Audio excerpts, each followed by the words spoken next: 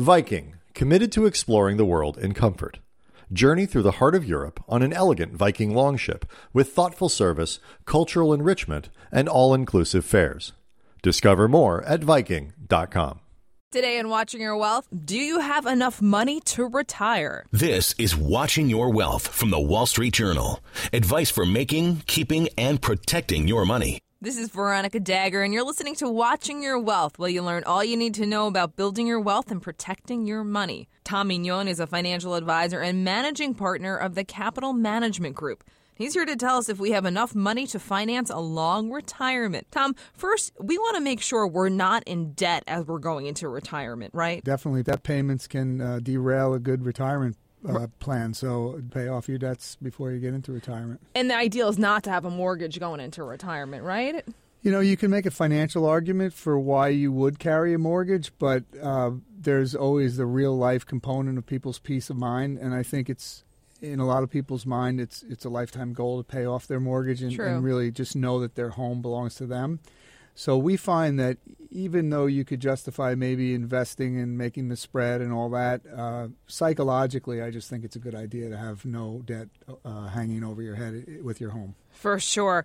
Now, this is the big question. How much money do we need for retirement? Well, it varies greatly based on our lifestyle, obviously. So as a rule of thumb, you normally can anticipate drawing down 3 to 4% of the amount invested. So for, if someone had $1 million saved, it might generate $30,000 to $40,000 of inflation-proof income. Then you add Social Security to that and whatever pensions you may have, and that can sort of help you back into what you might need to have saved. In your experience, because I know you deal with a lot of retirees, do people tend to spend more or spend less than they're expecting in their retirement? Usually more than they're expecting. Most people look into their retirement and they think all their expenses are going to go away because they won't have the commute, they won't have the dry cleaning bills and all those things that go with working. But they forget to calculate the cost of recreation, which is, I mean, if you think about your time off, what do you like to do? A lot of times people like to shop and they like to travel. They like to play golf. They like to recreate, which costs money. So we encourage people to build in a recreation budget and start thinking about how they're going to spend their time. As well, you want to factor in perhaps the rising cost of health care as you age. I would imagine that's a big one. Are you telling folks to expect it's going to cost, 2 times or 3 times more health care than it is today? Or do you have any sort of calculus that you're looking at that way? Well, I mean, it depends on really what type of coverage they've had throughout their working life and how that compares to their post-retirement coverage. I think where people get jammed up is really in the long-term care space, not so much the medical bills. A lot of that will be covered by their health insurance or Medicare plus a supplement, and that can be protected against. But it is important to make sure you have a good long-term care insurance program in place because the uncovered expenses of maintenance and activities of daily living are not covered, and they can be devastating. That can add up. In terms of unexpected expenses in retirement, what should we be factoring for now before we retire? What have you seen people also get tripped on? The healthcare sounds like a big one. Entertainment. I think travel's the big Travel's one, a big one too. because people have their bucket list and they start crossing it off as they get started. Yep. We call it the kid in the candy store phase of retirement, where you sort of want to do all the things that you couldn't do because you were working. And before you know it, the first year or two goes by and you've spent a lot more than you anticipated. How practical has it been for some of your clients to get that job in retirement? Some people, maybe I don't have enough money, but I'll just keep working longer, or I'll just supplement with a part-time job. Has that been practical for people? We've seen a lot of success in that area, honestly. A lot of our clients have gone into consulting after working, and they have a lot of freedom. They're able to make some income. They keep themselves busy. They keep their minds occupied. They like engaging with younger people in the workforce so that they feel alive and like they're part of society. So I think it's, I know as an employer, we welcome some people from that generation. They have a strong work ethic, and they're very conscientious employees normally. I'm sure. So if you're looking out at retirement in the coming years and you're saying, hey, I don't think I'm going to have enough money, what are some things people can do now to put themselves in a better position so they can look at their number and be like, okay, this is doable? I think most of financial success comes from discipline, and discipline starts with paying yourself first, the old adage, pay yourself first. So any type of automatic and systematic savings that you can do, start with the 401k or 403b at work, having it taken. Catch-ups if you're older. Right, take it out of the paycheck.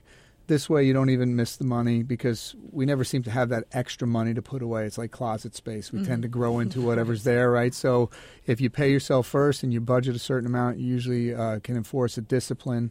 And also it'll force you to spend a little bit less now, which will carry over into your retirement, hopefully. That's a great point. Are you telling people to have a budget for their retirement? For sure. I think you need to look at what you're spending now, go through line item by line item and see what bills would not be there in retirement, replace some of those expenses with some of the ones we discussed earlier with travel, health care, other recreation type expenses, and build a realistic budget and figure out how much money you need in the checkbook, and then don't forget to factor in taxes. Let's talk about volatility because there's been so much of it in the market, and some folks who may be thinking about retirement in the near term, they might be saying, whoa, I'm looking at my 401k these days. I'm not so sure what I should do. What are you telling folks? Well, look, it's very scary. I mean, and people who retire, it's very helpful if they get a couple of good years under their belt. They build a lot of confidence. So it's always hard if you're about to retire or you just retired to see this kind of volatility. So difficult. Right? But you have to think long term and know that the markets always have a way of righting themselves. However, it's important when you build your investment strategy to build a portfolio that's consistent, because when you're retired and you're taking money out, if you get those big hits to the portfolio, the recovery process takes a lot longer because you're selling shares into weakness to fund your retirement. So you really want to have some steady sources of income, maybe consider a portion going into annuities or something that's guaranteed, diversify properly with the rest of your money, and make sure that you have sort of an all-seasons portfolio. And then if it's soundly designed and professionally managed, then you just have to believe in it and not panic. That's really the key. Right. And if you are panicking and you're still staying up at night, go get some help. Talk to a financial advisor. Get another opinion to help guide you through. This has been such great info. Thank you so much for joining us, Tom. My pleasure. Thanks for having me. My pleasure. And I'd love for you to stick around even more and take our financial version of the Proust questionnaire. Are you game to do that? Sounds good. Hi, this is Kevin Sintamong. This is Beth Kracklauer. Check us out on the Off Duty podcast. We talk about food, cocktails, cars, tech, watches, fashion, travel, all of the finer things in life. Check us out at WSJ.com/podcast. And become a subscriber on iTunes. WSJ Podcasts. Listen ambitiously. Now, from our studios in New York, here's Veronica Dagher. Welcome back to Watching Your Wealth. Now it's time for financial advisor Tom Mingone to take our financial version of the Proust. Tom, are you ready? I'm ready. All right, Tom, what's the best financial advice you ever received? Well, my parents taught me early on that if I work hard, there's nothing I can't accomplish, and I think that's just been good, sound advice, and it's filtered into all aspects of my life. So I think you get out of life what you put into it, and if you work hard, you can accomplish anything. I like that advice. Worst financial advice? Worst financial advice was also from my father. I think I was a sophomore or junior in college, and I had some money aside for spring break.